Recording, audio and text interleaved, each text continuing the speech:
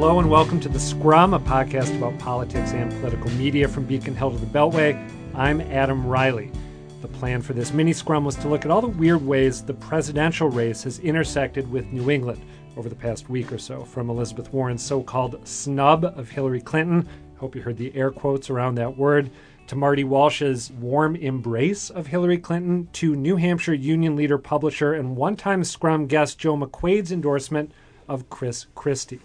But then, a married couple opened fire on a holiday party in San Bernardino, California. At least 14 people were killed before the couple was shot and killed by police. Another day, another mass shooting in America. So, before we talk about anything else, we're going to talk about the politics of gun control in the United States. I'm joined by WGBHnews.org senior editor Peter Kadzis and WGBH analyst David Bernstein. David and Peter, thanks to both of you for being here. Good. I wish we were talking about something else, but... Yeah, it's once again, it's a topic you can't seem to stay away from this year. So I am curious about whether you two think that in this particular case, the question of motive matters. My sense is that early on, and Twitter's an incredibly imprecise and unreliable metric for gauging how the public's reacting to something. But when I was checking out Twitter, there seemed to be a set of reactions prior to learning the identity of the alleged assailants, which was a little bit different than the reactions that emerged once it came out that apparently they have a Muslim background and that this may fall under the heading of what we've traditionally called terrorism, although that term also right now seems to be kind of overly elastic and up for debate. Did you guys pick up on that shift that I'm talking about? Did reactions change, or am I getting that wrong? No, I think, I'll tell you from what I saw on social media, I was somewhat chagrined to see, mainly on Facebook, a number of people saying, oh, yeah, we're going to find out it's another, angry, impotent white man and this or that. And even before we found out the identity issue, I thought, folks, this isn't the way to look at it. I mean, in a way, the question is, can an American-born Muslim go postal is really what this is. I think we're going to find it's a little more complicated. My guess, and that's in capital letters, italicized, underlined guess, is that we're going to have a variation, not a carbon copy, a variation of the Tsarnaev scenario, where there's going to be some self-radicalization, some outside elements, but it's pretty disturbing. David Bernstein, does that sound right to you? Well, yeah, and I think that when you take the two recent shooting incidents that caught everyone's attention, this one and before that, the one at the abortion clinic in Colorado, the roles were all mixed up. Normally you do get in these mass shootings this immediate outpouring, like Adam was talking about, of everyone going to their corners on the gun issue and making it all about that, and then jumping in with no, it's a mental health issue. No, it's this.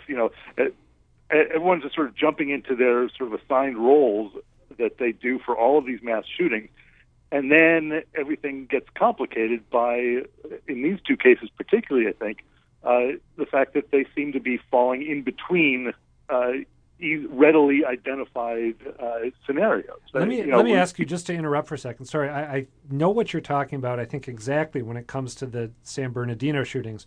How do you mean that in the context of Colorado? How do you see that as falling between the kind of reliable poles that people can go to, or corners that people can go to? Well, because instead of jumping immediately to the gun control issue, a lot of people were jumping immediately to the abortion issue. Gotcha. And so you had a lot of people immediately pinning it on that, and then people on the other side saying, no, you can't jump to conclusions about why he's doing it, what's going on. And it turns out we still don't really know. It seems like that's part of the equation, at least, is that he was targeting the abortion clinic, particularly as a political statement. But there may have been a lot more to it than that. I think it's not going to fall, like Peter was saying about San Bernardino. I don't think it's going to fall in the end very cleanly into this is exactly why he did and what he did and how he did it. And I think that actually many of the incidents are that way. We just don't pay attention long enough to get past that initial, our initial decision about where it falls in our sense of how these things work. Yeah, and David, let me build off the foundation you've laid here. There was a lot of confusion, honest confusion about the Tsarnaevs. But once the prosecution begins, the very act of prosecuting someone, charging them and all, is to force vertical cylinders on the case and to try to make a logical argument, which a prosecutor has to do, to create, if you will, that dreaded word, a narrative out of a pretty messy situation. Well, and I would say that might be a rare example of the logic of the courtroom corresponding with the natural tendencies of the human mind. Because I think even though we all know from firsthand experience that humans are complex beings and that we act for a hugely complex and occasionally contradictory array of motivations, we still, when someone does something like what the shooters did in San Bernardino, we want to reduce it to this is the thing that made them do that. And, I feel like there's that desire, regardless of where you're coming from, which gets back to what you were saying, David, about people retreating to their corners and just going with their favorite explanation. And I think that has policy implications, because I think we don't like to talk much, it seems, about motive when we move into the policy and political discussions, because we only have sort of these very specific things to talk about policy-wise. There's sort of we should be passing this bill that has the background check, gun show loophole, or we shouldn't be doing that, or we should be adding money for mental health treatment, or we shouldn't. And when you sort of back up and say, well, maybe there's a combination of things that are going to work or help with some of these and not with others, and Virginia Tech falls kind of this way and this one, it becomes very. I'm not really sure what role motive plays, but it seems like it has to in some way. I mean, certainly we immediately put everything into a different policy category if we think of it as terrorism. Yeah, but listen, I think it's more complicated than that. Peter Kadzis. I think that we're coming off of a unusually, perhaps uniquely peaceful period, from, say, 1952, 1950 to 1960, Leave It to Beaver years. And most of history has been rotten and violent. And I'm not sure that what we're in now is very different from what I certainly grew up with. Well, not even just 1950 to 1960. I mean, I remember, like David, I'd say I sort of came of age at the end of the Cold War, and the utopian Francis Fukuyama end of history school of thought. I think people thought maybe we were going back to those Beaver Cleaver years. Yeah. Well, and also remember that after the Beaver Cleaver generation, that time period, you had the scary city, scary urban notion of what violence was. And that Richard Nixon and the Republicans, really played up in a very big way. That really equated danger with black people in the city, doing a certain kind of crime that you had to be afraid of. And I think that, held a narrative for a long time, especially through the drug epidemic in the inner cities and so forth. And now I think that narrative is falling apart as we are becoming a little bit more, desegregated in our general lives and in the cities. And also as things like the drug problem, the opioid problem is no longer thought of as a racially divided thing, the way that cocaine was, rightly or wrongly, back in those days. I think that something new is replacing those fears, and it's a combination of terrorism and domestic terrorism, or gun use, or whatever it might be. Yeah, I mean, I think there's a pretty clear division between international terrorism and domestic terrorism. Domestic terrorism has long been at large in America. In the Jim Crow days, domestic terrorism was waged daily, weekly, monthly, annually against black Americans, lynchings, beatings. Domestic terrorism is American as apple pie. International terrorism waxes and wanes, and there have been periods of it internationally, and we happen to be in one now. The thing that drives me crazy is the return to all this discussion about gun control. And before some of our listeners go crazy and want to jump out a window, I'm all in favor of gun control. It's great. Go ahead, go crazy, regulate it all. This isn't about gun control. As Amanda, our producer, pointed out, Massachusetts has, is it the safest state in terms of gun? The fourth safest state. California, however, has the best laws. You see how well the laws work there. France had excellent gun control laws. Tell that to the Parisians. This is not about laws. It pains me to do that. Frankly, I would like to see all handguns disappear and only hunting weapons. That's my gun control plan. But it ain't going to happen. Not to bog us down too much, and I don't think I have the grasp on this issue that David does, but isn't it about rates of gun ownership in the U.S.? And isn't that why when you look at the number of mass shooting events that we have here and compare them to similar events around the world, you see numbers that are totally out of whack? Yeah, you see it out of whack, but most people with guns don't go around shooting other people. Yeah,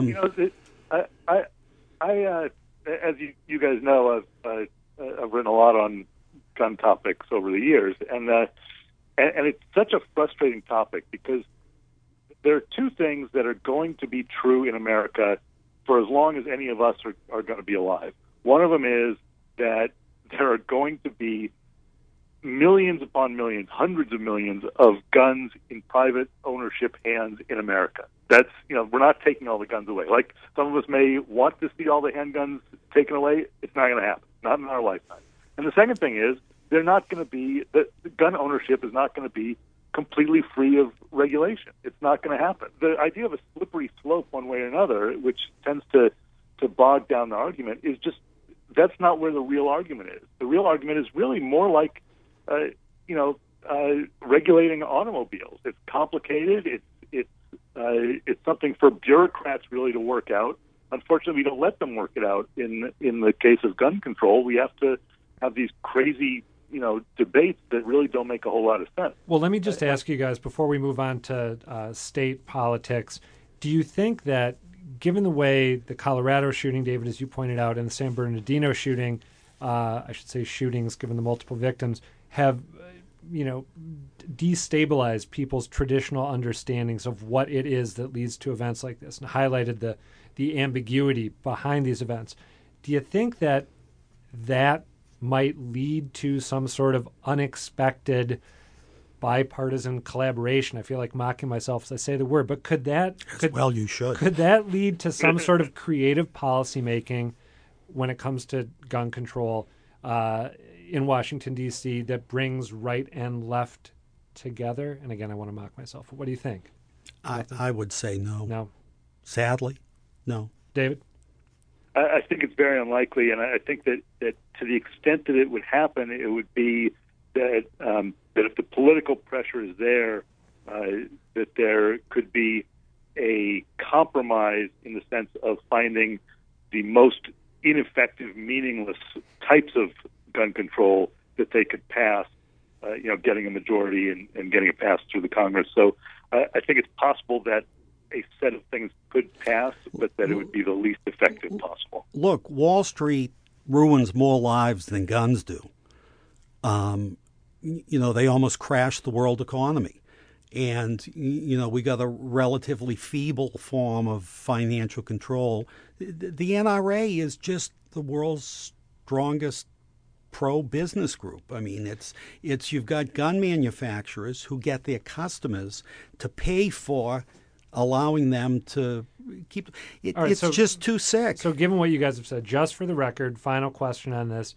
If we now see the president and Congress get together on, say, legislation that would keep people who are on the government's terrorist watch list from legally purchasing handguns. Good move. Peter, David, sure. What do you think? No, that would be on what I was referring to before as the most meaningless thing possible. there's not a really tenable way to do it because the watch list is so bad that remember Ted Kennedy was on the watch list at one point. That's the first thing I thought of. Yeah.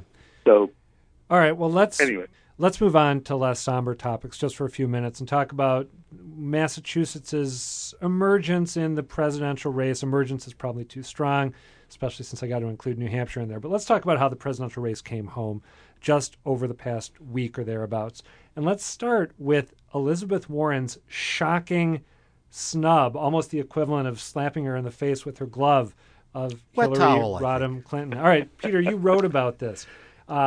Defend Elizabeth Warren's snub of the former First Lady. Well, it's not. It doesn't need to. Well, first of all, it's easy to defend. Hillary double-crossed Elizabeth Warren in terms of the Financial Consumer Protection Agency. Hillary, as a senator, said she'd support it, then she didn't. So, what goes around comes around, and Elizabeth Warren, smacked her with gloves, wet towels. Maybe wet gloves would be the way. And this is by not joining, how many other refreshment? 13 senators. But, again, at the risk of quoting myself, which I love to do, Elizabeth Warren's political royalty. Royalty doesn't travel in packs. Elizabeth Warren has replaced Ted Kennedy as, Massachusetts, high-profile politician. Ted always danced somewhat awkwardly to the tune of his own piper. Elizabeth Warren does it a little better.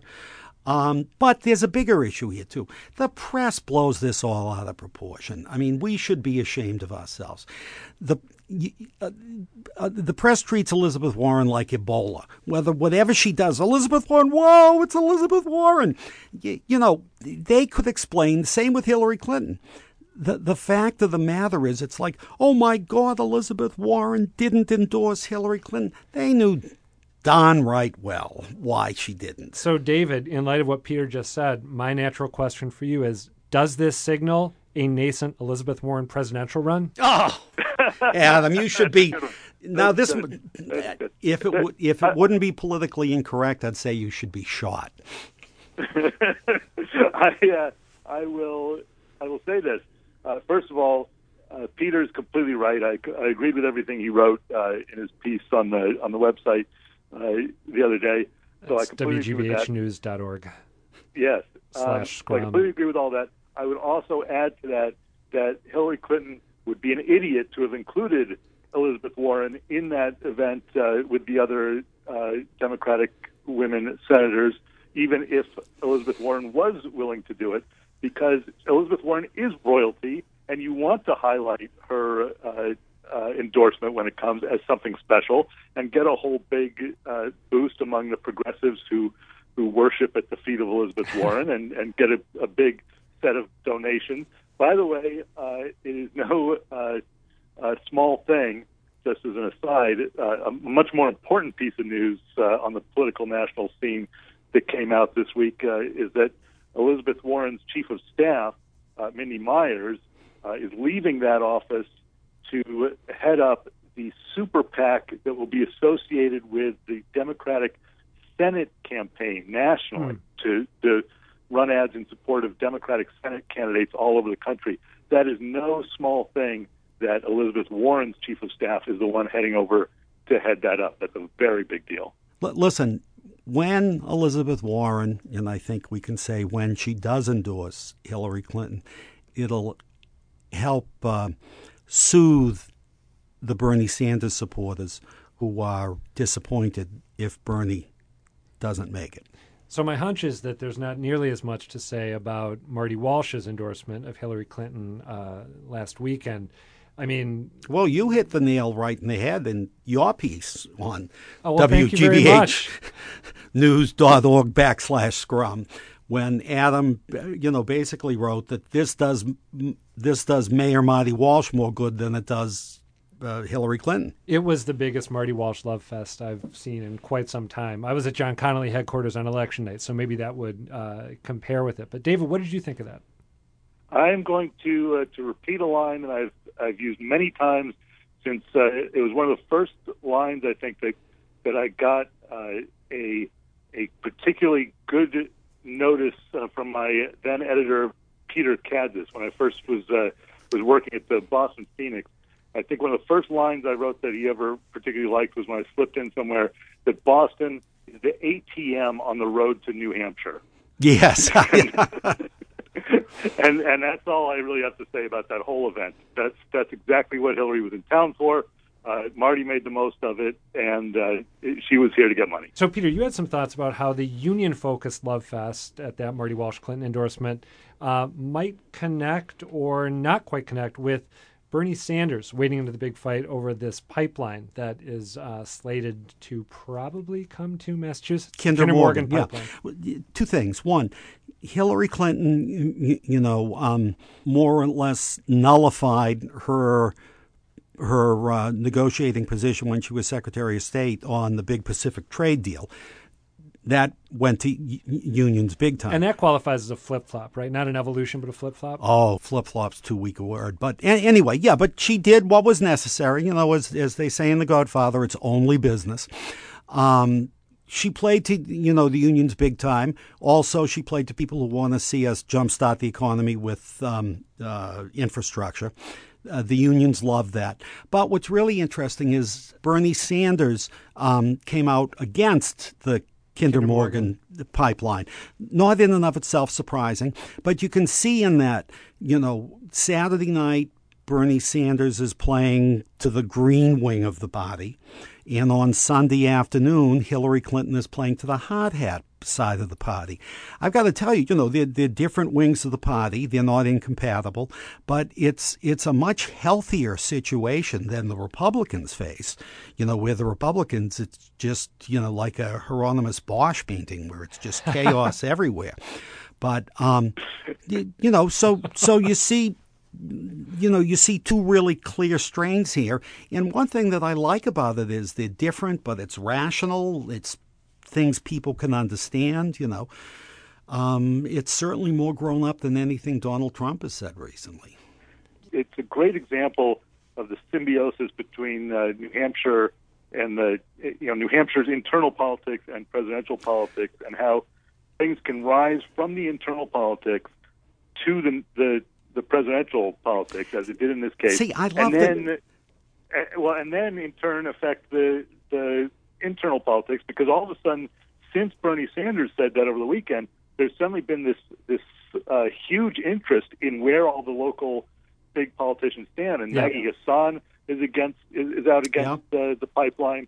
Has Scott Brown weighed in on the pipeline? I'm not sure if Scott Brown has weighed in. He's not, as far as I know, he's not running for anything at the moment. But Hassan and Ayotte, who will be running against each other for that Senate seat, both came out on the same side. And also Frank Junta, a Republican, also came out against the pipeline. So it really picked up a lot of steam politically. It picked up enough steam internally to be something for the national presidential candidates to talk about, and that gave it even more steam internally for everyone to have to answer to in the state. Yeah, see, I love the name Kinder Morgan. Every time I hear it, I don't think of a pipeline. It reminds me of like a line of executive clothes that women in their 30s and 40s would look good in. Like, yes, what are you getting your wife for Christmas? I'm getting her a Kinder Morgan suit. It's a little expensive, but she'll look great in it. But, you know what it reminds me of? Is Yucca Mountain in Nevada, which is, sounds like you support Yucca Mountain, and you would think, oh, yes, of course. It sounds like some sort of environmentalist thing. But you have to know, going into that state, that's just a code for supporting the storage of nuclear waste in the state, and that you have to immediately come out as vehemently against it, regardless of your politics, if you want to have any hope. And that's what this Kinder Morgan pipeline is up there now, because there's so much local on-the-ground resistance. So, guys, I want to flash back to a name you mentioned just a moment ago, very fortuitously, David. That's how you say it? It's Junta? I always thought it was Ginta. Frank Ginta? Junta? Hinta? We'll have to get some... that guy... I've written about him enough. That New Hampshire politician whose last name is spelled Guinta, right? He was famously labeled a damned liar in the tersest editorial that I've ever seen in my life. It was published in the Manchester Union Leader, and I believe... I believe it was published on the front page. Front page picture, and that was the entire editorial. Frank Ginta, however you say it, is a damned liar. Credit to Joe McQuaid, the publisher, the union leader, and former guest on the Scrum for penning that punchy line. The union leader has just gone and endorsed Chris Christie for president. And I'm wondering if you two think this is a game changer. In New Hampshire, I think it could be. I have to say that among friends and relatives, most of my friends and relatives, and I have a number of them in New Hampshire, are Republicans. And the most interest has long been in Cruz or Chris Christie. And so I wasn't surprised. I think this could make a big difference. He's been doing a heck of a job, to paraphrase George Bush. He's been doing a heck of a job of, pressing the flesh and going to community meetings and eating pancakes and doing all those things you do to win the votes there. But was that a backhanded weight joke that you just made? No, well, I one time at one of the diners up there, I astounded the diner. This is back when I worked on Fox News. Cosmo and VB will bear this out. I ate, the huge crisp breakfast platter that if you don't finish it, they cut your necktie off. Peter's holding his hands about 3 feet apart right now as he recounts. And the trick is to go slowly. Don't rush it.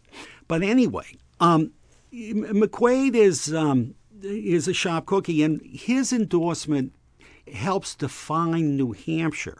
This isn't about what the rest of the country is going to do. The New Hampshire primary is a local event. There's a sacredness to it. And I think as far as McQuaid is concerned, Christie is the best of the Republicans from a New Hampshire Republican point of view. So, David, do you think, if Peter's right about that, is this Joe McQuaid trying to save the New Hampshire GOP from itself, given that Donald Trump has had a fat lead there for as long as I can remember? Yeah, well, Joe McQuaid definitely feels like he plays an important role, which he does in the process. Not that who he pushes. And by the way, it's important to remember, when Joe McQuaid endorses, it's not a one-time, here's our endorsement. It means over the next several months, I'm going to be using my newspaper to push this candidate and attack the others. And that's what he does to a large extent. So it's gloriously unfair. That's why I love it. He's very upfront about it. He's a really good guy. I like a lot of the people there at the union leader, and they're sort of unabashed about, well, that's part of what we do, But I as you guys know, I like to reduce everything to fun, analogies. And one that I've used many, many times about the early primaries, presidential primaries, is that for most people who end up voting in these primaries, this stage of it is a lot like going shopping for a home appliance of some kind, a refrigerator or a dishwasher, where you walk in and there's like 10 or 12 of them, and they all look pretty much the same. They all seem to do what you want them to do. And sometimes there's one that stands out, the new model that's completely different, and that's Donald Trump this year. And you've got, about a quarter of them are really fascinated by the new model and are deciding to go that way. So Trump is like the front-loading wash machine when that first came over from Europe? Right, exactly. Or the, if it's the first, side-by-side refrigerator freezer that ever came out, or whatever, but the other 75%... Side by each. the other 75%, I said this about Howard Dean, when he was leading back then, he was the anti-Iraq war, not a senator or congressman, small town, the whole thing. So, 25% had decided to go with him, but 75% wanted something else, And the problem is that it's very hard to distinguish among the various something else's because they're all pretty similar. And what you need when you're in that store is you need that salesperson to come up, ask you a couple questions, and then say, oh, well, for families like yours, these are our two best sellers. And the difference between them is... Yeah, the difference between them is this one has the third crisper and this one has the adjustable shelf. And then you can make your decision, right? You're out of there with your refrigerator in 10 minutes, but right? Here's why McQuaid is a genius. He he basically gets a circulation boost. He runs his own circulation campaign with the endorsement, and he gets to pretend it's public service. I mean, that is genius. And it is, because he's the salesman who just walked up to Republican primary voters and said, hey, out of these 10, that all look pretty much the same, I think you should buy the Chris Christie one. And now they're all going to give Chris Christie a look because of that. All right, with those pearls of wisdom, it's going to do it for this week's Scrum. As always, if you like our podcast, you can find us online at iTunes, Stitcher, and SoundCloud, and at wgbhnews.org/Scrum. If you really, really like us, please think about rating us on iTunes. It actually makes it easier for people to find us. And if you want to tell me or Peter Kadzis or David Bernstein that we're full of it and got something completely wrong, feel free to tweet at us. I'm at Reilly Adam. Peter, you're at Kadzis. And Kadzis. David at D. Bernstein. Is that right? Yes. All right, David and Peter, thank you again. The pleasure was mine. Thank you. This is where you say the pleasure was actually yours. The pleasure was We'll do it next time. Right, yeah. And thanks also to our producer, Amanda McGowan. I'm Adam Reilly. The Scrum is a production of WGBH News.